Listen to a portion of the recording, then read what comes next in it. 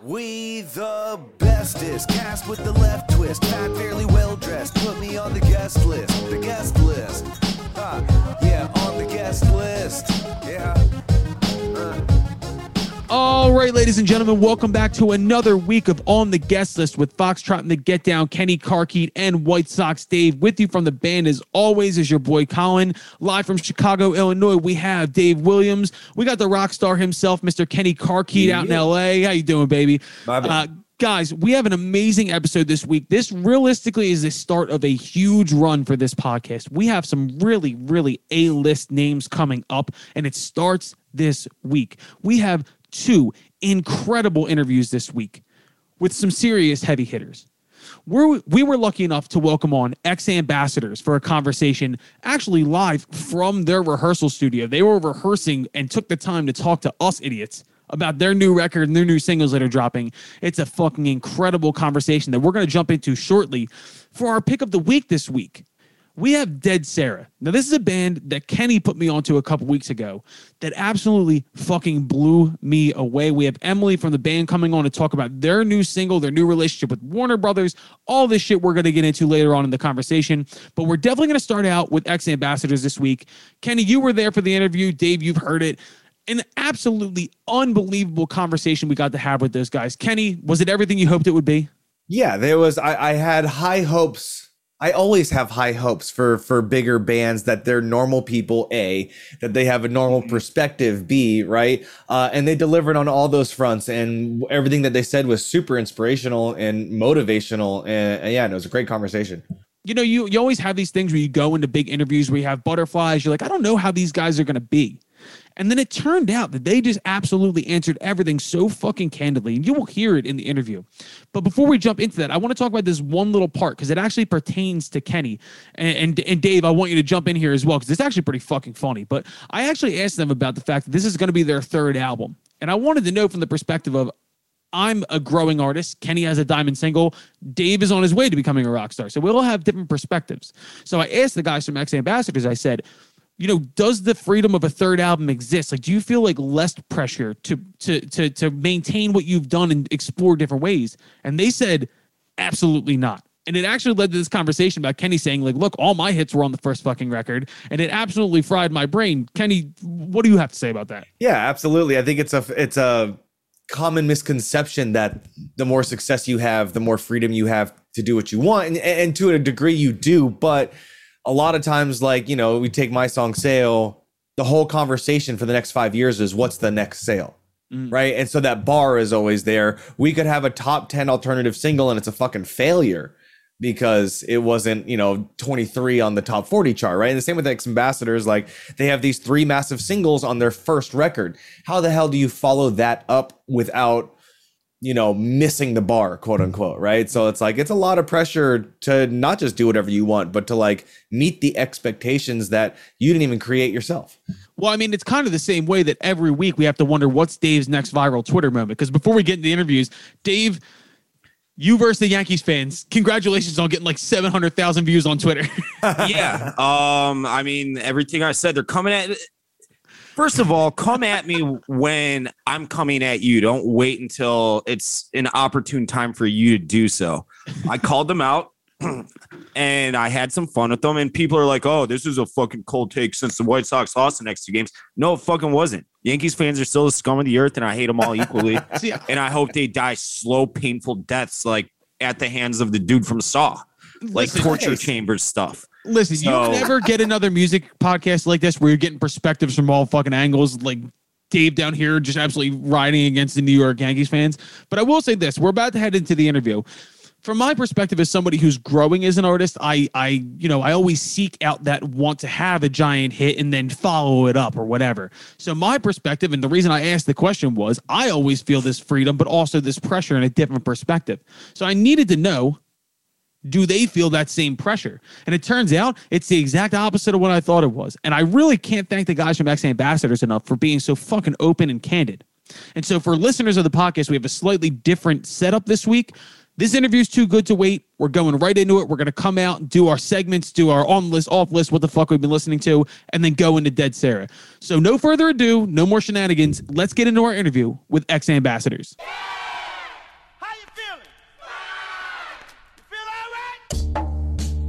All right, ladies and gentlemen, on the guest list today, we have a band originally from Ithaca, New York.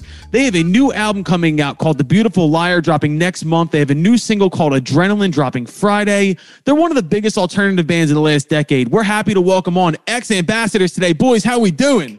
Doing good, man. Doing good. It's we're rehearsing right now. We're in this big rehearsal space, like playing live music again, getting ready to play shows. Dude, I was going to mention, there seems to be this like air of levity on your socials right now. It seems like you guys are so relieved to be back and moving and doing things. So how are things right now?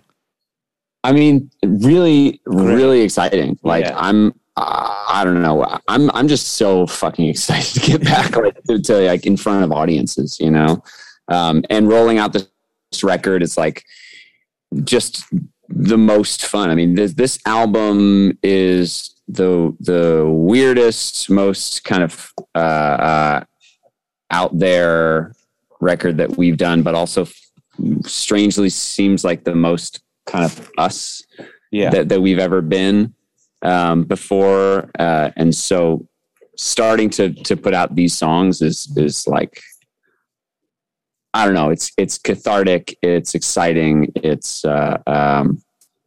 just great, man. Yeah, the levity is real. What you're feeling is very, very real. How are they feeling in rehearsal, those new songs? Great. Like really, really great. The only bummer right now is that my brother, we're getting ready to do this tour in October, but this weekend we're playing a private gig, and it's in South Dakota, which is like overrun with COVID cases right now. So my brother, who's immunocompromised, he's not going to be able to play this show with us. Ooh. So we're playing without him right now. So it's like bittersweet, you know, like it's fun because we're playing music again and getting ready to play a show again, but it's minus my brother. So it's a little bittersweet, but the songs are sounding great. We were rehearsing with him just last week, and shit's sounding awesome. That's one of my favorite parts, is taking the new record and translating it live and be like, oh, that not this, you know. Yeah, it's so fun after playing the same, 20 songs for 5 years to have the new ones. Yeah. What is it about when you're a small band? It's band practice, but then as you get bigger, it's rehearsal. There's that line there. Well, it's because you're trying to stay busy, because there's no need for rehearsal when you're a small band. You're just playing every day because you need to get better. You're actually practicing your instrument. As we've grown and played more shows, it's like we rehearse 3 days a year and then just go play show, or like maybe a week total a year, and then go play shows. Whereas back in the day, we would rehearse for 6 months and play one show. Yeah. You know what though? I don't know if we ever called it band practice. That's good. I don't remember. I think we always were like, we're rehearsing. Can you rehearse today? Yeah. I always told people in AWOL that we were just a wing it band. We were not big into rehearsing, not big into practicing. We'll just see what happens when we get out there. Yeah. Honestly, well, when we're on the road, usually, and like for the last record, we were kind of just constantly on tour. We gave ourselves a bit of a break to put the finishing touches on Orion.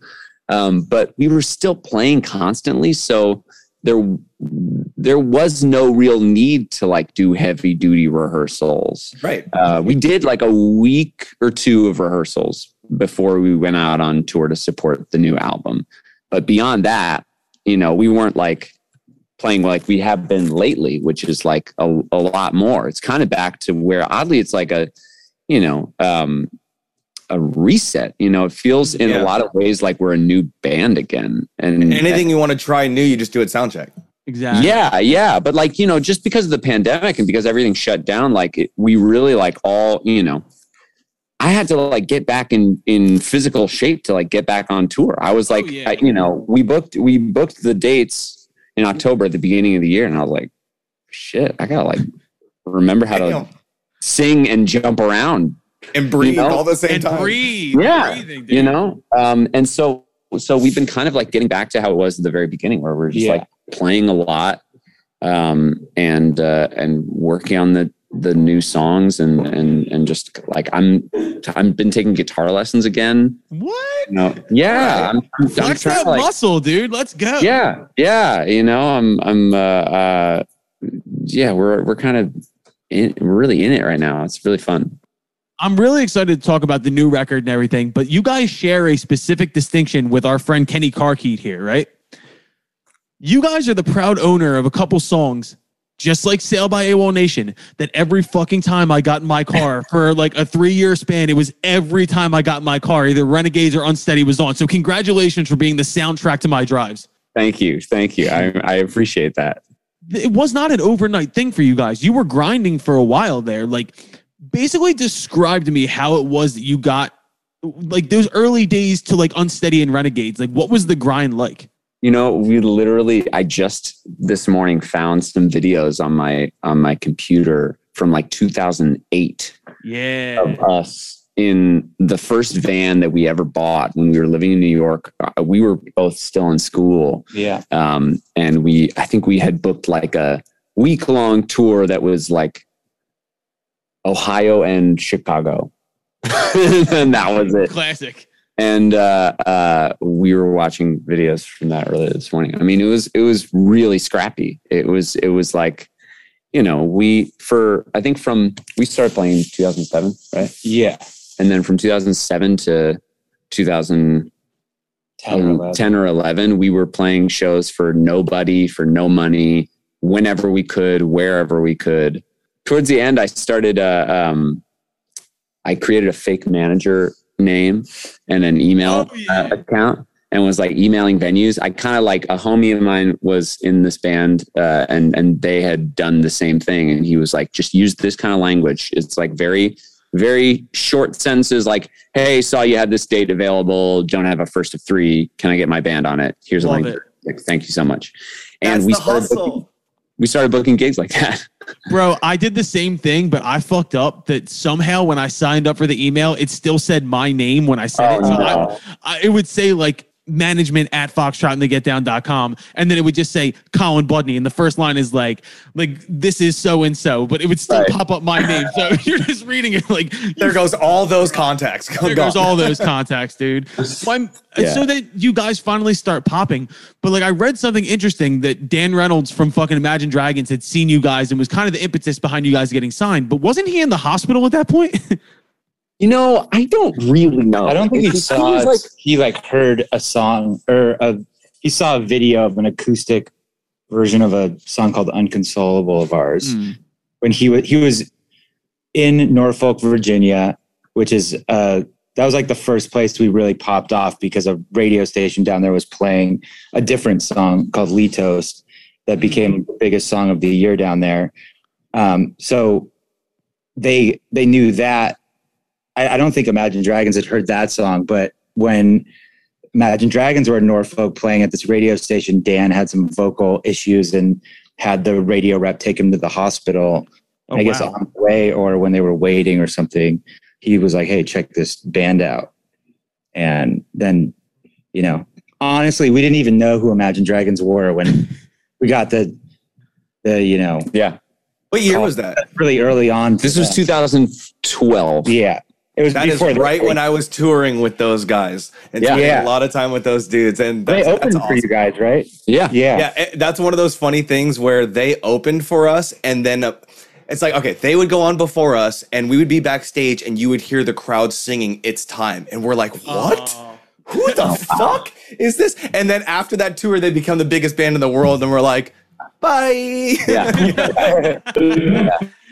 How did the Eminem thing come about?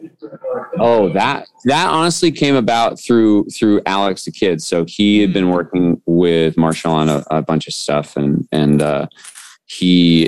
Dan had written this hook for Wicked Ways, and the Dragons for some reason couldn't use Dan's voice on it. And so Alex was like, "Do you want to sing it?" I was like, "Fuck yeah, I want to sing it. Sure, I'm so down." So that was the first kind of instance of that. And then Bad Husband for the next Eminem record, that was also kind of written around the same time, oddly. And that was just me and Alex working together on a bunch of he gave me a bunch of beats, and I worked on this hook with him, and then I didn't hear anything about it for 4 years, and then it showed up on the next. That's the way it goes. Oh my God! Well, it's funny, dude, because I was gonna bring up Alex the Kid because we'll get to because he was on an unbelievable run at that point, and I know you guys were signed to Kid in the Corner. You guys were working through his imprint, right? A couple years ago, I thought that he was scouting my band because I think he had on his Instagram something where like his Instagram would view people's stories in order to get more engagement. And one day in my Instagram views, I saw Alex the Kid, and I emailed my lawyer, and I was like, holy shit, like he's looking at my shit. And I quickly realized that it was like a bot situation. I was like, God damn it. And I was like talking to my lawyer, and he's like, dude, they got X Ambassadors on there. Unbelievable. But what was it like working with him on those early tracks? It was great, man. He really pushed us. He really pushed me as a songwriter, and I learned a lot. That's good. That's what you need, man. That's what everybody needs. Yeah. Yeah. I mean, now looking at it now, coming out of the pandemic, and you guys have a new record coming out, right? And the first 2 singles that I heard are fucking incredible. Great video, by the way, with you shadow dancing with monsters in the background. Yeah. Thanks, dude.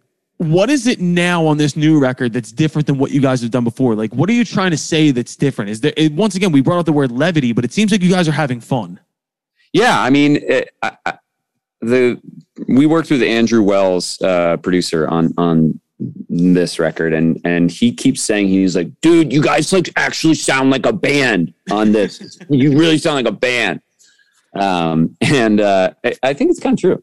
Yeah, I think it's true. We sound more like a band on this record than we ever have before. And I think the biggest thing is, well, there are 2 things to this record. There's a sense of humor on it that I think we've always had, but hasn't really shown through in our music so much. And yeah, I guess that could also translate to not taking ourselves so seriously, which is so important to me. That's It's one thing. Be serious, be good, but chill the fuck out. It's not that serious, you know? Yeah. And I think that there was a lot of heavy shit that I was dealing with on the first and second record. The second record especially. And then on this third record, there was still a lot of that, but I was kind of grappling more so with not so much external shit that was happening to me, but stuff that was going on in my head. And so there's a bit of a battle going on with myself on this record, but at the same time, oddly, I felt more free than I ever had before lyrically, and I think musically, like we just felt, I don't know, like looser, a little more willing to take risks. It's a weird record, but it also has a lot of shit on it that is really that still is very heartfelt and personal. And I think that the biggest difference thematically on this record as opposed to our last record, there was always like a sense of just blind optimism that ran throughout, the first record and the second record. And I've tried to live my life like that as much as possible to always be as optimistic and glass half full as I possibly can. And, I just had not been feeling like that so much lately. And I think what this record is me coming to terms with the fact that I don't have my shit together. I always kind of presented myself as and put pressure on myself to be the person who was able to hold everything together. Oh yeah. Whether that's in all aspects of my life. And I was kind of losing it a little bit on this record.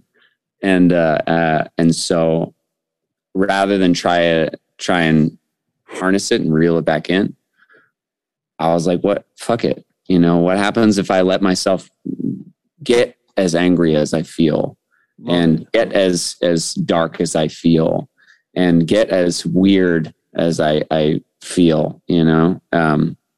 And then that translated into the music that we were all making together. And dude, I love so much that there wasn't a one sentence. Yeah, this is why it's different. Exactly. This is what I was trying to do. Like, it sounds like you're still trying to figure out what you created, which is to me a beautiful thing where it's like, I don't know, I made what was in the moment and I'm still trying to understand it too. Bro, how often do you write songs and then look back and go, I now get what that was about at that time. Yeah. In the moment, you're grabbing at straws, you're harnessing whatever's going on, but you don't have time to digest it until afterwards. Yeah, all the time. That's how it always is for me. But yeah, I mean, I think if I were to put it concisely, this record feels a little unhinged. I love that. Unhinged is the fucking great word. Yeah, which is that's how it feels, I think. Can I ask you a question on kind of a I don't know, like a trajectory standpoint? Yeah. So Kenny's in a situation where he's had a diamond single. He's already accomplished things. I'm in a situation where my band is building and we're growing. My question would be, in this situation where you guys feel more free to express yourselves and try different things, do you think that the base that you've built and the hits that you've had and the situation you're in your career gave you the freedom to express yourself in different ways and not worry about, like, how do I get to this one place? But I already have a base built. I can get more experimental. No. I would put it like this. I would put it like this. I think that it brought us, we had to kind of get there ourselves. Right. So, you know, once you have a successful record, especially when it's your first record, you know, our first album had those two big hits on it. Yeah. That's a high bar. And we put a lot of pressure on ourselves for the second record to do really well. It didn't do as well as the first record. And now this third one, you know, we kind of, in the process of making it, we were like, well, fuck, we put so much pressure on ourselves to make this second record good. And it ended up, I mean, we were very proud of the work that we did on that second record. And we think it is really fucking good, but it didn't do as commercially well as the first record did. And rather than try and put that same pressure on ourselves again, or even like tenfold this next time, you kind of realize once you like, you get it and it's fucking amazing on the first record. And the second record, you go for it again, you go higher and it doesn't go there. And then you're left with the knowledge that I think we all come to, that you just got to fucking make shit that you like. Oh my God, that's the biggest thing. And I want to ask a second part of that question, because we went through the same thing. Our biggest shit was on the first record. Yeah. And then everybody's question is, what's the next sale? What's the next first record? What's this? And we all went into such a dark place being like, we'll never meet that bar again. How the fuck am I supposed to do that? So the second record for us was a real long process. And was that at all the same for you guys? Same. Yeah. It took us 4 years. We like, scrapped the whole version of the record before we put the, you could have you could have these number ones, right? Even on like the pop charts. And then even if you have a number one on alternative after that, it's a failure. And you're like, what? How's that a fucking failure? You know, it's a weird situation to be in. And look, and I think like a lot of people will say like, I mean, it's pressure and it's blah, blah, blah, and blah, blah, blah. A lot of it's just fucking luck, man. You know, like, right. Yeah. Well, it's just like luck and timing, right? Like, I think, anyone who can say like these, you see, look at this artist and their second record was a fucking massive hit. That's because they did X, Y, and Z.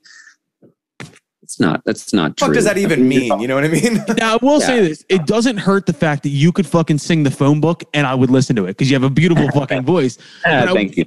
I will say, I'm so glad you answered that question so candidly, because we've talked to so many different artists and they'll all have different answers to that, but that felt so fucking genuine. And I think from my perspective, maybe I'm realizing now more, I'm so willing to fucking throw shit at the wall and see what sticks because I don't have that pressure on me.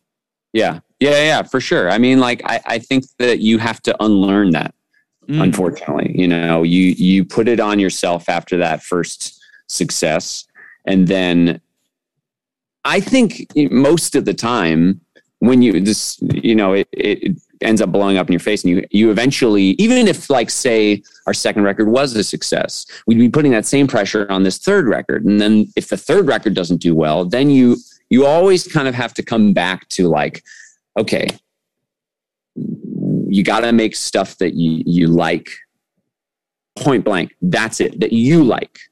Yeah, don't think about like what song did well, or like what song, like is going to, you think pop off on TikTok or like what radio stations are going to want to play. You really just have to kind of focus on what you like, because honestly, at the end of the day, we're all going to fucking die. So just make the shit that you want to do before you die. Make the shit that you want to make before you die. The whole reason for this podcast is not to get super dark there, but no, that's exactly where it needs to go. The whole reason for this podcast is to give a realistic insight to the upbringing of bigger artists in the industry. And I now post AWOL mostly songwrite and produce for young up and coming bands, like bands are on development deals and stuff like that. So 99% of the time, they're like, well, so-and-so says we need mid-tempo. So-and-so says we need fucking this. They're not going to fucking like that. And I always go back to, what do you want to do? What do you like? What's your voice? And what you're saying is just the epitome of why this podcast exists in the first place. So that's awesome. It's just easy to get caught up in I think the rat race of it all and the competitiveness, especially here in LA. Competitive, man. I hate it so much. That's the thing. Look, how did they get this playlist? Why did they get that? They got this look. We didn't get that look. Blah, blah, blah. You're like, just not fucking worried about it. We're not in the fucking NBA, Right. Exactly. We're in the music industry. We're all artists here. Or creatives. We're making fucking art. Like, look, some people look at it like that and that's what drives them. I'm not going to knock it.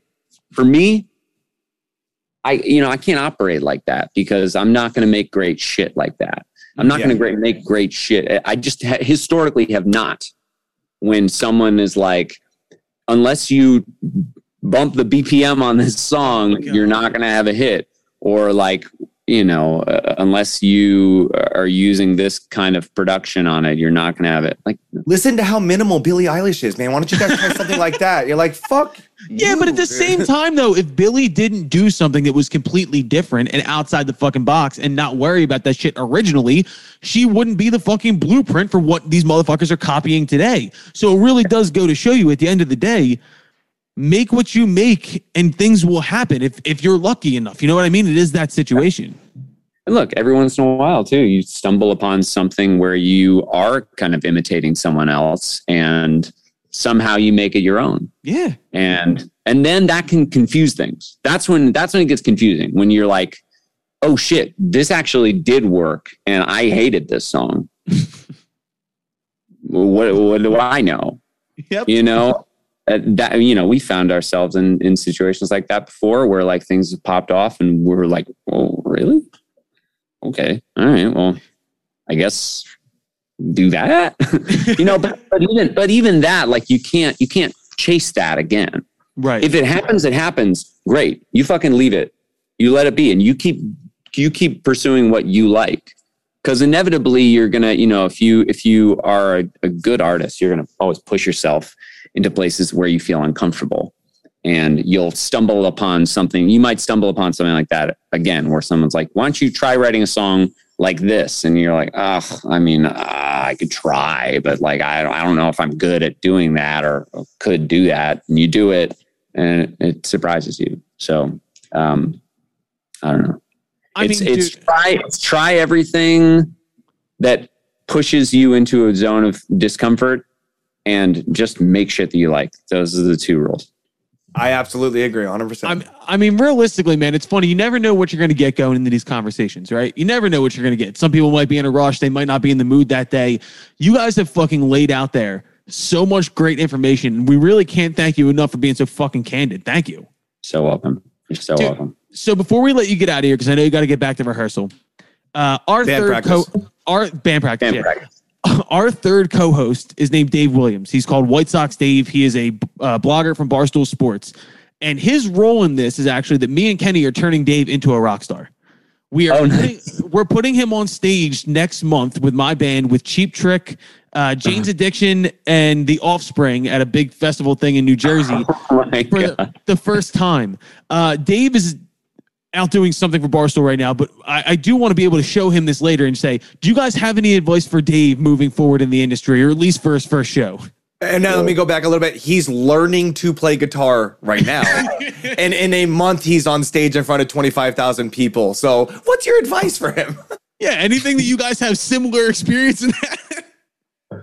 I don't know. We got 20 years of preparation to get ready for that. But hopefully the pressure just makes him work to get practice.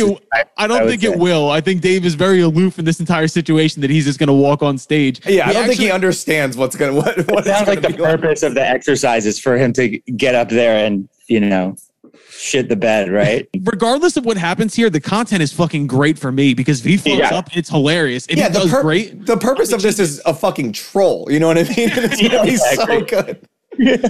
But no, at the end of the day, we had the Knox on the podcast last week, and they helped us pick the song for Dave. And so they suggested Highway to Hell. So he's playing Highway to Hell with us. Oh my God. Sick. Who suggested that? Was that B-Rock? Was that Ben? Yeah, it was. Oh no! It was Pat. Homeboy. Yeah. It was J-Pat. Yeah, and he just very off the cuff. It was funny because we had been filming part of our video series the day before in Philly, and the band had suggested Highway to Hell, and I was like, maybe we'll look at some other things. And the first thing J-Pat says is, just do fucking Highway to Hell, because I said without missing a beat. I said we're with older bands, we want cocaine dad rock, and he was exactly. That's what you want. You want cocaine dad rock. I love it. I second that. Oh, see, boom, there we go. All right, so we're gonna let you get out of here. One last thing, we have Adrenaline dropping tomorrow. This comes out on Tuesday, but Adrenaline coming out tomorrow. Anything you'd like to say about the new single? It's really fucking good. Yeah.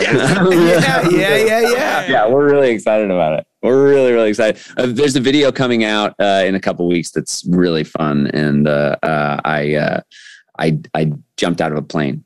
What? Yes. Yeah. Make yourself uncomfortable, man. That's what you were just saying. Yeah. I just made myself very uncomfortable. Dude, that's awesome. Thank you so much for coming on. We can't thank you enough, and we would love if you have the time at some point to help Dave turn into a fucking rock star. So you guys are my fucking man. Dude, X-Ambassadors, please go get their new album next month. Stream all the new singles. Adrenaline just coming out. Boys, good luck on the road, all right? Thank you, man. Thank you guys so much. It was great talking to you. All right, so that was our new friends, X-Ambassadors. Go check out all their new singles. Get ready for their new album next month. Sincerely, when I tell you this is the beginning of a huge run on guests, it really is, and we'll talk about that more later. But realistically, just an unbelievable conversation. Kenny, I'm just blown away by those guys. Yeah, I am so happy that they exceeded my expectations. And I had met them before and know that they were cool guys. But man, they're such humble, normal fucking human beings. And I'm here for it. That's like, why can't people just be normal? And to hear when you guys said, because I knew I wasn't going to be able to make the interview for whatever reason. When you guys said that X-Ambassadors, I'm like, dude, those guys are fucking huge, for one. Two, I immediately fired up. I listened to them for probably 10 hours this weekend. They are fucking, we're talking A-list. They're fucking huge. Yep. They're fucking monsters. And it's really cool. And like you said, we got a couple of monster guests in the pipeline coming up, and really excited about it. So shout out them, dude. Fucking great band. Great band. Listen, man, when we started this podcast and me and Dave joined, then Kenny joined in, this is one of those episodes that I dreamed about getting a candid response from a huge A-list band, and then getting to talk to a really breaking, amazing artist that we could also push forward. And we are going to get into our conversation with Emily from Dead Sarah, which is going to be fucking incredible. But sincerely, I'm fucking pumped. And let's go into our segments. Let's start out with music news. We had a lot of big releases this week, a little bit of controversy as well that I want to get into. But The Killers, one of my favorite bands, just dropped Pressure Machine. Did you guys have the opportunity to listen to it yet? Because I know Dante tweeted something out about this album that I wanted to get into quickly. I have not yet, and it's high on my list. It's coming up very soon, so I have not heard it yet. Tell me about it. Okay, so let's talk about this. So I loved Imploding the Mirage, which was the album they dropped during quarantine. Very big, very, very fun, bombastic, almost kind of like 80s Springsteen album.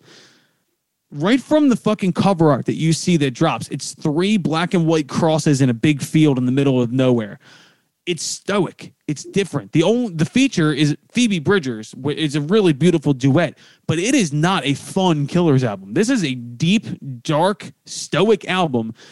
And I mean, Dante had posted whether or not people like enjoyed it or whether or not it was, a miss on their part. I don't think it was a miss, but I think if you were going into it expecting Hot Fuss or Imploding the Mirage, you were going to be disappointed. So, I mean, that was my first big release of the week that I want to get into. But the did next you one, like it? I did, because it reminded me a little bit of like a Nebraska kind of theme on a Springsteen note. Dave, yeah. What are you waving your finger about? I think you're brainwashed into liking it. I thought it stunk because I saw Dante too. I didn't like it really at all, but I'll give it the benefit of the doubt. Might take a few listens to get through. I didn't really like it. Now, and people think I hate the Killers because of like what I've said on Twitter recently and shit. Take all that away. That has nothing to do with it. I just really didn't enjoy it. Like it didn't put me in like any mood. And that's my okay, point, though. Dave. Yeah, exactly. Yeah, you can dislike something, and we're going to get into something that I dislike that just came out. But from my perspective, I'm looking at it from I love what they do because it reminds me a lot of Springsteen. Obviously, he's sitting over my shoulder, and I'm a nerd for that shit. But this felt very much like a stripped-down Nebraska type album. Now, I will also say I wanted more Imploding the Mirage. I wanted more fun. Maybe I also don't want something stoic right now because the world kind of sucks at this point. Maybe I want a little bit of a release. I want something. Go ahead, Kenny. Oh, no, I didn't mean to stop. I was saying, have you gotten into Brandon Flowers' solo stuff? I love his solo shit. It's some of my favorite shit on earth. It's incredible. I'm such a big fan of his. Me too, 100%. But I mean, if you look at it from the juxtaposition of the two albums, you're like, how is this the same artist? And right. But at the same time, they've done a lot of bombastic, big synthy shit. Maybe they wanted to step out of their realm and go a little bit more like austere and acoustic. Who knows? But Dave, I appreciate you being so candid as saying like, nah, I fucking didn't like it. I mean, I'll listen again a few more times. But for a lot of the new releases we've talked about over the course of this podcast, which has gone on for what, like 8-9 months now? 30 episodes today. This was it was the most whatever album that I've listened to. I'm like, come on. I love like, I had to like struggle to get through the whole thing. Like I almost wanted to walk out of the theater. Yo, can I tell you that's cool. Can I tell you something that actually did happen? So we're in the car. My wife is probably the biggest Killers fan on earth. And I was like, did you listen to the album yet? And she was like, no. We were going to a family party. The mood is high. We're listening to like fucking like, I don't know, like dance music going to this party. And I click a random song on the album. Now, if you've listened to the album, it has a bunch of these interludes where it's just like people from like a dying Midwestern town talking about the death of the town. And I put on this song with Phoebe Bridgers, and the opening is this monologue from this dude talking about the death of a horse. Yeah. And my wife just goes, Colin, what the fuck, dude? And I was like, I don't know. She's like, now I'm fucking sad. We got to walk in and see your family. Now I'm all sad and shit. It is not a party album. This is an album that you're going to sit down, listen to, and think about shit. Thanks for fucking bumming me out, bro. That was exactly what I put on Return of the Mac after that, just to try and bring the fucking mood back up. Return of the Mac. Absolute banger, dude. Let's move into another release, and this is kind of what I wanted to get into, but Lizzo returned. She has a new single with Cardi B that just came out called Rumors. Now, I will say, on the same note as Dave saying he really didn't love something, I am a huge Lizzo fan. That first album, by the way, a lot of it was produced by Sam Harris from fucking X Ambassadors, which we did not talk about on The Conversation at all, which is kind of mind-blowing. I went into this with a really, really, really high bar, right? The song felt like it was made for TikTok for me. There was a bunch of these like little like lyrical snippets in there that you could tell were made for people to make TikTok videos to. This is not shitting on Lizzo at all. I love Lizzo. I think she's an unbelievable talent. That first record is fucking incredible. But I don't know if you guys saw what happened. She released this whole IG Live thing where she was on there saying like she was getting so much fucking hate and trolls coming at her online about everything that involved the song, the way she looks, the way she sounds. And she was like, dude, I don't want to do this. This is fucked up. And I think my point is, and Dave, you deal with this a lot with your internet family that you work in Barstool. Listen, if you're not someone who creates shit and you're not a musician, or if you're just a dickhead in general, fuck off, man. Leave these people alone, dude. Lizzo gives you she's a giver. She makes music. She creates things for you. Shut the fuck up, dude. I don't know if anybody else saw any of this bullshit, but retort. Here's a retort. I feel semi opposite of that because Interesting. it's like how I don't feel bad for celebrities who have paparazzi that follow them. Sure. Comes with the fucking territory. Yeah. If you're gonna get 10 million fucking followers on social media platforms, you think that everybody's gonna be nice? You think a lot of these people even mean half the shit? It's like it kind of is what the fuck it is, and that's kind of the thing. So it's like you can't have all this success and have no haters and have no, like, this is fucking America. People talk shit, and I'm not saying that it's right.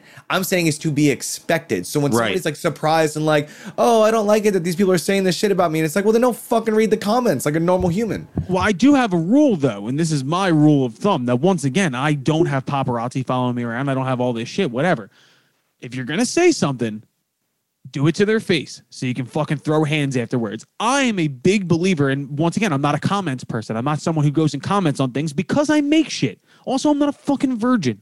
My whole thing is, I wish that Lizzo would get in a boxing ring with these people and just fucking piece them up. I think that'd be great. I think Lizzo would whoop my ass. I agree with that 100%. For sure, she absolutely would. But again, she would definitely whoop your ass. The point remains that it's like, as much as you think people should talk shit in person, it's like that's just not what it's never society is. Especially with the social media world exploding. It's like people live behind their anonymous monikers now, and that just, it ain't going away. So either learn to adapt, improvise, and overcome, or just fucking, don't have good mental health. I agree, but I think in the end of the day, what I would like to see is the fact that that would go away, but that's never going to fucking happen. So I think for mental health purposes, probably just ignore the comments, because and I don't want to say that I'm not agreeing with the trolls and the haters. I fucking hate their guts, but like, you gotta have some thick skin. You want to be famous? You gotta have thick skin. You gotta fucking it comes with it, man. Dave, how many times a week do you get told to die? I was gonna. Can we go right into on the guest list, off the guest list? Because you know what? Skip the other releases. They're not that important. The only thing I was gonna say was I actually kind of like the new Machine Gun Kelly song. I thought the video was stupid, but I kind of like the song. I quit this fucking podcast. I know. Listen, I can admit when I was wrong, or not when I was wrong, but I'm amenable. I can make decisions on my own. You're hopeful. I hate that dude. And I don't like his whole image thing, but I actually kind of like the song because it fucking sounded like a Nirvana song. But I digress. Let's go on list, off list. Dave, why don't you start? Well, I was going to start with off the guest list. Can we do that? Absolutely. So on the conversation of internet trolls, on Saturday, I was at the baseball game against the Yankees. Sold out crowd, awesome atmosphere, blah, blah, blah. Once the Yankees took like a 4-run lead, and then that's when the Yankees fans started coming at me. And one dude's like, I'm at the stadium right now. Where are we meeting after the game? And he's in my DMs like fucking crazy. And there's this one bar. There's 2 bars right by Sox Park. Other than that, it's just like a family neighborhood. Mm-hmm. And it's not like Wrigleyville. It's the exact opposite. Really quiet neighborhood. And I'm like, all right, meet me at Turtles, knowing exactly if he walked in there, that entire fucking bar has my back. So I'm like, come on, motherfucker, meet me at Turtles, motherfucker. You want to fucking get tough? Yeah. And of course, he didn't have his real face. He had the fake profile picture of like Garrett Cole or Aaron Judge or whatever. Right. I'm like, come to the fucking Turtles after the game. Meet me here. I will show you exactly where I'm fucking sitting. Meet me there. So, to Kenny's point earlier, and we'll just say it, internet trolls are off the guest list, but to Kenny's point on don't read the comments, it's like it's human nature to do so at the same time. And even though I know it comes into territory, I know I put out that video on Thursday shit talking, and if the White Sox didn't at least win one of the next 2 games, which they didn't, then I was going to get mountains of shit and it'd be deserved. At the same time, like, I wanted to fist fight every Yankees fan on the planet, like 1 on 10 million. So internet trolls, you can get fucked, but I'll see you fucking assholes soon.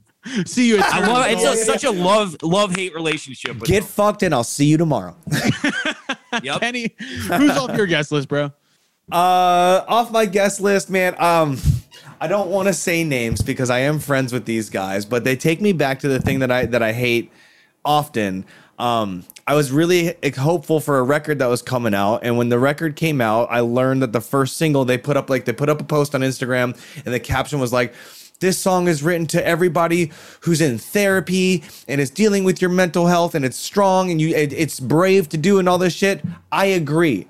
But for fuck's sake, if I hear one more fucking song about mental health or positivity or any of this shit, Let's fucking go. It's like the 2011 topic. Like, make something happy. It's like you're saying about the Killers and like dark music's good, Lana Del Rey, all that shit, whatever. But like, I'm tired of it. Stop fucking being like, oh, the pandemic made me so everybody's suffering. We're all suffering. Like, fuck off. Get up. Let's go. Give me something hard. And what did I say though? Maybe we don't need to be bombarded with the same messages over and over and over again. Bro, maybe sometimes we want a little bit of escapism. Maybe that's everybody's so fucking bummed out, man. Like, fucking chill out. God damn it. All right, Kenny, that's a good one. I like that. But that's on Kenny's point though. Like the people that are writing these songs, a lot of them are like the pandemic. I know it affected the whole music industry, but some of these guys are so big and rich and famous. It's like, dude, you were chilling on some beach in Bora Bora or something. Get the fuck out of my face.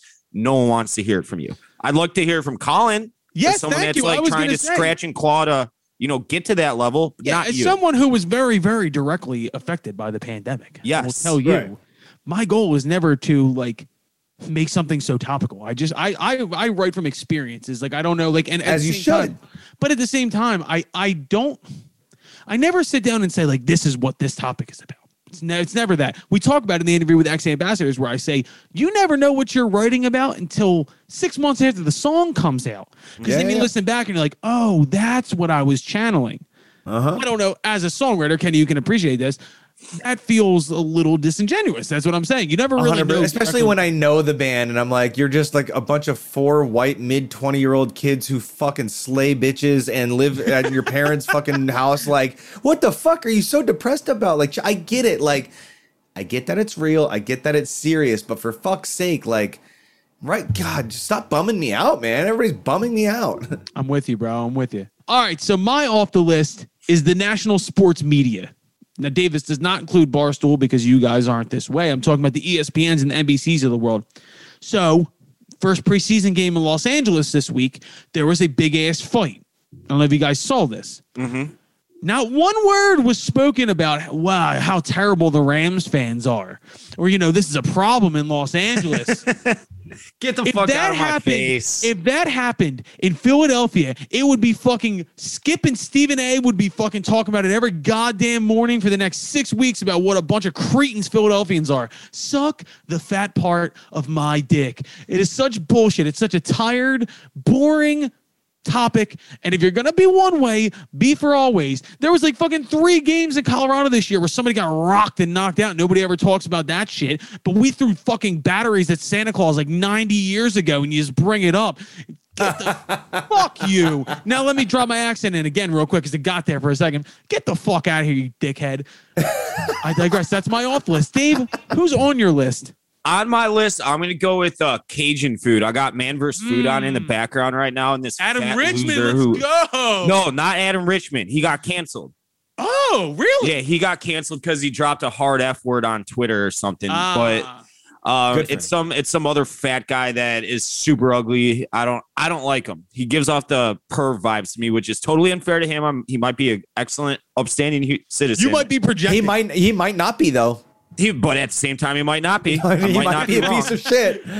But he's eating some fucking like Creole Cajun bullshit in Louisiana right now, and it looks fucking delicious, and my mouth's watering. Bro, you're speaking my language. My dad is 5th generation New Orleans born. Ooh. We are through and through Louisiana. I've never been to that. That's like on my list, not for anything other than the food. New Orleans is a great one of the best places. It's a hellscape. Like I went there, I've been there, I've played shows there. It's a fucking hellscape.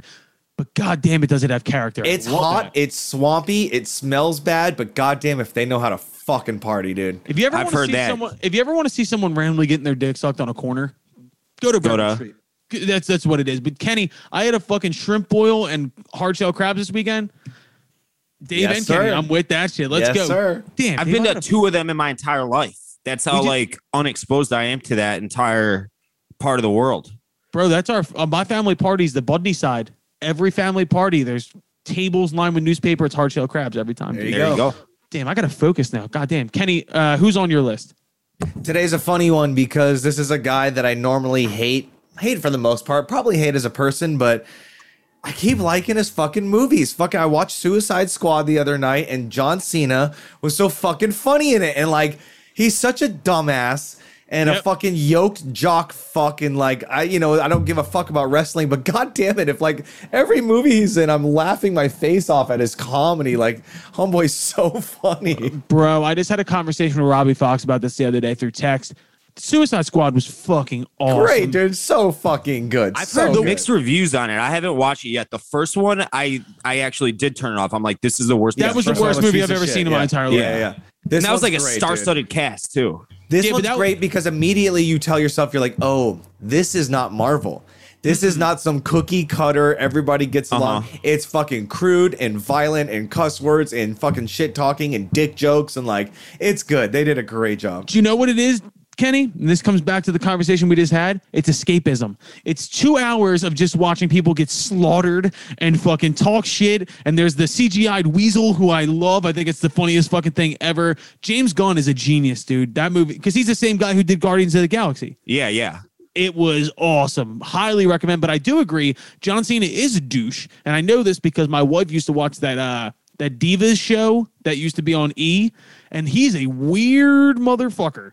Yeah, he is bro. kind of and like weird. the whole China thing that happened with him having to apologize in Chinese for calling Taiwan a country and all this shit. You're like, okay, big dollar boy. But also he had to apologize for that? Oh, it's a whole thing. Yeah, it's a whole thing. And he speaks perfect Chinese. Chinese. Chinese so that he can cater to the Chinese economy and entertainment industry and shit. Let's leave global economic Yeah. out of this, but I do agree Suicide Squad was awesome. My on list this week is the RZA, the Jizza, Old Dirty Bastard, Inspector Deck, Great Guan and Shaq, You God, Ghostface, Killer Man. The METHOD man, the Wu-Tang Clan just performed at Red Rocks this past week for their first show post-pandemic with the Colorado Symphony. They did a full show of Wu-Tang classics with the Colorado Symphony behind them. God damn it, I wanted to run through a wall. It was awesome. Shouts out to everybody. I'm so glad. I'm just impressed everybody showed up on time because historically, Wu-Tang, half of them show up and half of them don't, or they show up halfway through the set. Wu-Tang apparently has become a professional organization, is just absolutely slaying, dude. My number one artist, band, anything, number one is Wu-Tang. True always has been, bro. always will be. I'm an East Coast fucking kid that like Wu-Tang was my shit, and they're my favorite artist ever in the history of fucking music. I've told you this before, dude. Picture chubby, curly-haired, 10-year-old white boy Colin on the cheese bus going to school in grade school. Cheese! Playing Wu-Tang off of his Discman every goddamn day. Love Wu-Tang Clan, dude. Best, An man. incredible. If you haven't checked it out yet, go Google that. It's fucking awesome. But that's on the list, off the list. Before we get into the Dead Sarah interview, let's do what the fuck we've been listening to. Dave, why don't you start it out? What the fuck have you been listening to, buddy? I got into, well, I already said I was listening to X Ambassadors, but I was listening to a lot of Vince Staples this weekend too. Ooh, Hell yeah. let's go. To mix it up a little bit. He's great. I never like fell in love and binge listened to it, but I was binge listening to him a lot this weekend, and he's outstanding. That's a fact. That's a major fact. Vince Epic Staples. live performer too. Mm-hmm. Shout out to Armani White, tour partner, member of the podcast family. That's what I'm talking about, dude. Vince Staples, fucking sincerely one of the smartest dudes on earth right now. Kenny, what the fuck have you been listening to? Man, we had an interview with Fitz from Fitz and the Tantrums a couple weeks ago, months ago, however long it's been, and he was talking about music he was listening to, which included an artist named Bakar, Bakar, and I went deep. And it's right in that Fitz wheelhouse. And I was like, of course he loves this. And it's really fucking good. It's like old timey, but somehow contemporary, fucking Motown-y kind of fucking vibes. Like super soulful. Bakar, Bakar. I've been going deep and it's really good. So it's literally exactly what Fitz would say, like what you'd imagine. 100%, Fitz would exactly. listen to. 1,000%. Yeah. And which is great. What a great find. And I'm so happy that he shared that with us. Love it, dude. I mean, shouts out to Fitz, dude. I have been listening to, now this is completely opposite of generally what we've been talking about in this podcast. I've been on a country kick. Ever since we talked to Luke Dick, I've been going back to the artists that he's worked with. And Dierks Bentley, this is a college album for me. This is when I started to get into country music, but the album is Riser. The song is Riser. Dierks is a really, really incredible musician. He has a lot of really good shit that he does, but the song Riser specifically, good running song. I know Luke is a constant collaborator with him, but as far as like the pop country artists go, this dude has substance, and I'm really appreciative of that. So shouts the fuck out to Dierks Bentley. By the way, guys, we are starting this week the playlist. We were supposed to start it last week, didn't get to it, but I'm starting this week on Spotify, the What the Fuck We've Been Listening to Hell yeah. Spotify playlist. We will be sharing that. We'll be posting it everywhere, and you can find what it is that we've been listening to, and we'll be adding to it weekly. So, gentlemen, great segments.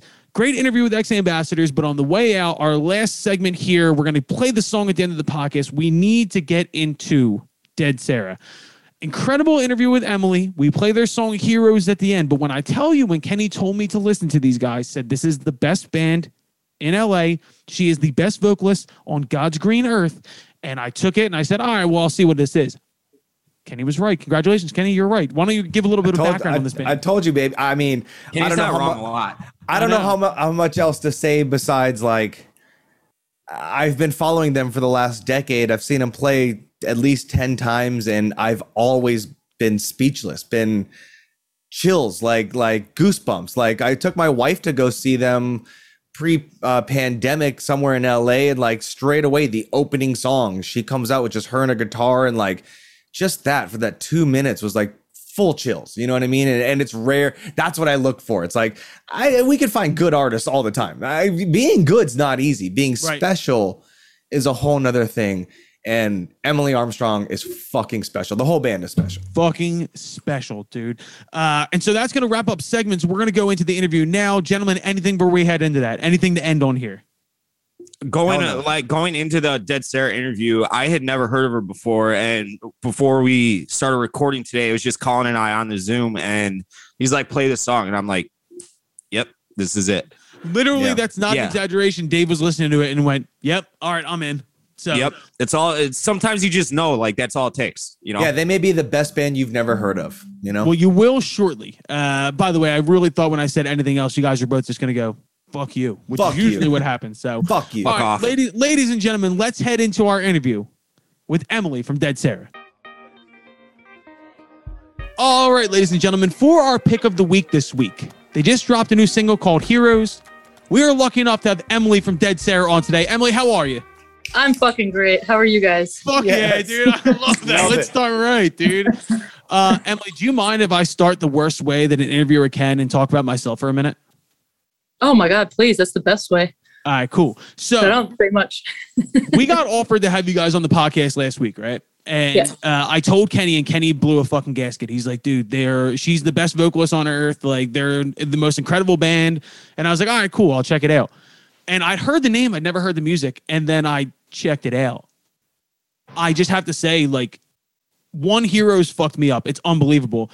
Two, you truly are probably the best vocalist on earth. So I just want to start out by saying, goddamn, thank you for coming on today. Well, fucking hey, dude. I mean, sorry, I can't talk. I'm on vocal rest. It's okay. It's okay. I'm just kidding. I'm kidding. We'll do all the talking. Says can't talk. I can't talk anymore, dude. I'm on vocal rest. Oh my God, dude! Congratulations on the new single. It really is unbelievable. Thank you so much. No problem. Kenny, would you like to sing some adulation real quick? I mean, I was going to save all my compliments for the end, but like Emily, I was telling Colin, because he told me, he's like, hey, we're going to have this band Dead Sarah on. I'm like, are you fucking kidding me? I'm like, they're one of my favorite bands of all time. I've been following you guys for a decade, seen you guys play 15 fucking times, and one of the few bands that I still get chills every time I see you guys perform. And so I was trying to figure out a way to convey that onto Colin. And then when he listened, he texted me, he goes, you're fucking right, dude. I'm like, I know. He's so special. They're so special. And so I just, damn, fucking hey. You guys are hyping me up, dude. Yeah, you know. We don't do this usually. This is not a thing where we come on and we're just like, yeah, we love you. We love you. We love you. We like to bust balls. Yeah. Well, first off, congratulations. How's the reaction been to Heroes so far? I think it's been great. I mean, it's really hard. Actually, it's great when it's hard to get back to everybody. And you're just kind of like, oh, fuck, I really hope I got everybody. And you kind of miss, like some people, like friends or like acquaintances, like people that you worked with on like certain things. When you can't keep up with that, that's when you know it's a good reaction. You know what I mean? Yeah. But we're just literally on to so many other things. Like we've just finished mixing the album, like as of like yesterday. So we still had so many deadlines in between. So it's kind of hard to, and like we're doing the album art and it all has to be done this week. And we're doing 2 more videos this week. Like this is one of my outfits for the music video. So it's kind of a lot right now, you know, and I can't really sit and like be in like the heroes, you know. If I could say that, like, so much of what we try to do here, Emily, is inspire young up and coming artists with real insight from hardworking musicians. And so many people are like, how did you do what you did? How did you get to where you are? And what you just said is such a great example of like, it's hard work. It's a lot of work. And to see you guys putting all that work behind it, it's like, that's beautiful. It's great to see. Yes. A lot of hard work. Now, I will say, like, there is something magical about those busy times. Like the times where it's like, okay, we have fucking 3 videos this week. We just had a single drop. I have no time to think. But it has to be semi-gratifying coming out of quarantine and everything that's been going on. You guys are in a better position than when you went in. Like, does it feel like there's like a momentum behind it? Oh, 100%. More than we've ever had, especially a team. Like, we've never quite had this team, but it's been like this team for about a year and a half. Like, you know, from the beginning of the pandemic where it was like, this is what's going to happen. Wait a minute. This is not what's going to happen. You know, and we couldn't really go into studio. So, you know, Warner was like, we'll just get you guys what you guys need like to do to go and record it in your studio. So we did this album, like we fucking recorded it in our rehearsal room. Like we did. That was going to be one of my questions was, where did you guys do Heroes? And I've seen all, you know, I follow on Instagram. I've seen you guys in that rehearsal room all the time. I'm like, I wonder if they did it in that room.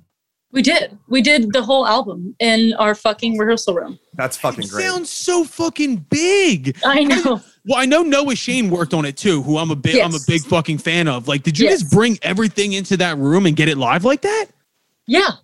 Wow. That's what we did. I mean, we didn't have another option, really. I mean, we rehearsed. That song was pretty well rehearsed. Like, we wrote that about 2 years ago, but it wasn't finished until, you know, we finally recorded it. There's all these kinds of nuances and things that we changed and stuff. But it was quite the undertaking for it to sound as good as it is, you know, like that's Jerome. What's up, Jerome? What's up, brother? Yeah, I mean, it's just kind of, we know that room so well. We've rehearsed in that room for like 8 years and we've done so many demos in there. So we already kind of knew. And Noah always said a few years, he's like, dude, there's something magic about this room. There's something magic about this room. He said that a few times. And it finally came to the point where it's the pandemic and it was like, well, fuck it. This is what we're going to do. And it was like, we already had that in our head. Like, this is good. This is fine. It's kind of rad what you said about like, we didn't have another option. And you guys, it's like you guys captured that moment that like, we don't have another option. So this is what we got and we're going to fucking kill it. And it sounds like that, you know? It's so special. That is so fucking special. A lot of the conversation about this podcast we're sitting on right now is because the world stopped spinning and my band Foxtrot and the Get Down said, we don't have another option. We need to figure something out. There you go. That's exactly right. That's exactly right. Yeah. I mean, just listening to the record, right? So I checked out everything in the past and like Weatherman was like right up my fucking alley. It's just, it's a banger, but there's something about Heroes, what you guys just released, that feels so fucking genuine and so authentic. And by the way, I really love the melody line in the beginning when everything drops in. It's like a synthy line. And I was not expecting that at all. It's fucking gorgeous. It's unbelievable. Believe it or not, that's a guitar. Really? It's a guitar. Yeah. It's meant to sound like a synth. So it's congratulations. It worked. Seriously, it works. Yeah. I mean, was there like a conscious decision as you guys have continued to grow and grind? Because you're a grinders band. Like you guys have been working at it for a while, the same way most people do it. Like, was there a thing where you guys cut this and you cut the new album and you're like, holy shit, I really feel like we're onto something here? Yes. It kind of started at the beginning of it where we were just like, you know, there was talk of like, well, if you guys ever need help with certain writers and, you know, things like that, like if you like a producer, like they're at your, you know, like just come like holler, you know? And we were like, you know what? I think we have to be the people that do it. in order to get like really like honest, you know, and the integrity in it that we feel like was kind of, we had to go back to that and really expand on that, you know? And I think that's why our fans gravitate towards Dead Sarah, because there is an authenticity to it. And we just really wanted to showcase that even more on this album. So when we locked in, when we did these, like there's a couple singles out now from that, from this new album, but when we locked in, especially Sean and I, because Sean then started taking over as a producer too. So he was writing and producing, and we just found our fucking rhythm where it became like, oh shit, no, this is cool. Like we figured it out, you know, and we went a little crazy in the process, you know, but that's exactly what, you know, we hope to have happened, you know? Yeah. But it's never the way you feel like when you think about it, like, oh, people go crazy. Like, no, we had to do that. We had to just let every guard down. We had nothing else to do anyway. Yep. You know, Right. We didn't have to be somebody for something on the weekend or look pretty for something. It was just, this is what it is. And we have to get it perfect. And we drove each other crazy in a great way. If there's anything Dead Sarah is, it's a fucking genuine, honest sound to me. You know what I mean? Like I've never heard any ounce of anything other than just who you guys are. And especially with your voice coming through, the way you sing and the way you record and the way you perform, it's like, I believe every fucking word you say always. So, you know, Good. It's great. Yeah. Yeah. And I mean, I'm a new listener, so it's a situation where I got that fucking 10 seconds into the first thing I listened to. And once again, we are not big bullshitters. Like me and Kenny have this conversation on the podcast all the time where we're like, this sucks. Like we're cool with that. We like a little bit of dissenting opinion. I got nothing. I'm really fucking like, I've become a super fan like, very quickly. Yeah. Yeah. If I could bring out one more thing. So the first time I saw Dead Sarah, my first experience, this is a random ass place. Warped Tour in the UK. What? 2011, 2012 or something like that. The Palace or something? Yes, that's it. Yeah. Aaron, the singer of our band, and I think Dave, the bass player, and all them, they're like, you've got to like, come on, we're gonna go check out Dead Sarah. I'm like, who? Okay, cool. Let's go check it out. And straight first song, Emily is in everybody's faces, all standing on the barricade. Like I had never seen anything like it. And since that moment, I've been like, please, more. Dude, that was a fun room too. It was like low ceilings. It was like like a kitchen. It was fucking people like leaning against the walls on the side. Yeah. But it was just like before the first note, you were on the barricade. I was like, okay. I'm paying attention now. Oh, dude, my God. I totally, I miss like the first Unitarian church halls we used to play back in the day where it's like there's like a fucking drop ceiling right above your head. That's what it felt like, dude. Yeah. Good time. I think it was like a converted. Oh no, it was like a fucking castle. The UK, right? It was a weird It was just the UK being the UK. Yeah, that's it. It was the UK being the UK. Perfect. Pretty sure everything technically in the UK was a castle at one point. You know what I mean? Like, it's like, oh, we're gonna make it a music venue. Fuck it, let's make it a festival.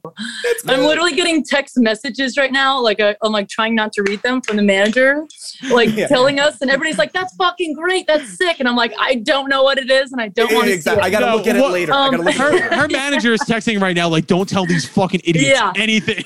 yeah, and I'm like, "No, I'm not looking at it." And you guys go out on the road soon, right? Yeah, and then it's straight after that. Like September 17th is the first. Like we do Summerfest. Love Summerfest. Always never done it. Never done it. Summerfest is one of those. There's like 100 stages and all filled with good bands, and like a lot of the stage that we always play had like metal seats, but it didn't stop anybody. They all stood on the seats and crowd surfed, and like Summerfest is a weirdly good is that festival. That's Milwaukee? Milwaukee, right? Yeah. Enjoy that. And the first thing I did this morning was I bought Dead Sarah tickets to October 9th, LA at the Roxy. Oh my God. With bells on in the front row, and I can't wait.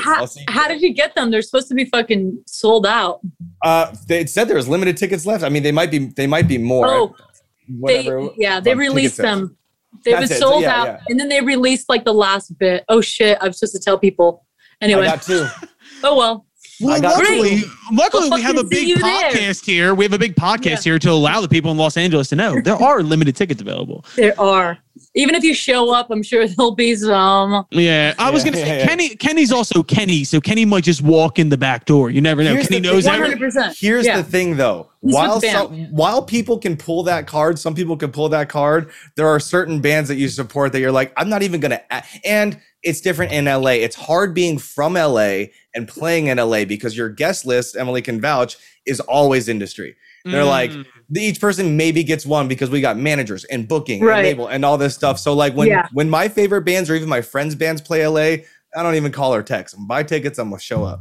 It's kind of like that, yeah. Especially with a small place like that. Like we decided we never really, when we had like our options of doing like bigger venues, but we were just like, it's our first time back. Like I want to do a bigger room like next year. So that's like the idea. And you know, it's political, you know, like you can't really do, you know, big size venue. For people that don't know, you can't do like a big venue very close to each other. So we wanted to save that. And doing the Roxy, I don't think we ever headlined there. So I was like, fuck, let's do the Roxy. Their Something new new. system is something great. exciting. Their new sound system is phenomenal. That's what I've heard. Do you remember the last place you played in LA? It must have been right before pandemic, right? I was at that show and I wouldn't imagine you would have played since then. Fuck, where was it? It was with Mark Wallach on bass. Was it the Echo? Yes. No. Yes. Was it Echo? Yeah. Okay. I think it was the Echo. And there's no way you would remember what that opening song was unless you guys open it with it all the time. I'm just like, because I want to find it all online and live and just watch it a million times. We could have been playing new ones, and just trying out stuff because that's kind of what we did at the time. Like for the songs, like 2 years ago, maybe now, something like that. Ish, maybe longer. Everything was 2 years ago at this point, wasn't it? I know. Who knows? Time's irrelevant. I wonder what it was. Was it slower? Faster? It may. Weird. You came out solo and sang and played for like a solid minute, and then you guys went into it hard. But I guess the point is, without having to rack your brain, is that like the last fucking time I saw you guys was yet another religious experience, and whatever the fuck that first song was like chills. My wife was next to me too. She's like, "Are you fucking kidding me?" I'm like, "I told you." Damn. Did you have songs that you had started? Oh, you remember now? Yeah, it's not even released yet. I think it was Cowboy. That's what we call it. We call it Cowboy. It's like very vibey at the beginning. Yes. Yeah. Well, I think that's the one. What I was going to ask you was, did you guys have songs that you were trying out before the pandemic that then never got to see the light of day because the world shut down? Well, yeah. I mean, the Heroes was one of them. Really? Yeah, we were trying that one out. The one that we're doing right now, the music video for that one, did that one as well. Like we did like a little tour right before the world shut down, and we were trying some things. Yeah. We have our first show back next month, and it's like a big fucking amphitheater show. And we just started running rehearsals for like the exact set, and we looked at the set and like we've released all these songs throughout quarantine, but I think 4 of the 10 we've never played before live. So we are scrambling right now to try and figure out what the fuck we're doing. Are you guys running into that as well, to where you're building a show around songs you've never played before? Yes and no. I mean, we haven't even started rehearsals yet, so that's fun. Little anxiety. A little bit. Like we're just trying to get these videos out of the way so we don't have to fucking worry and just focus on it. Yeah. I think about it'll be like a little less than a month, which is totally fine. And we will be playing a lot of new songs. We've been practicing at home on our own.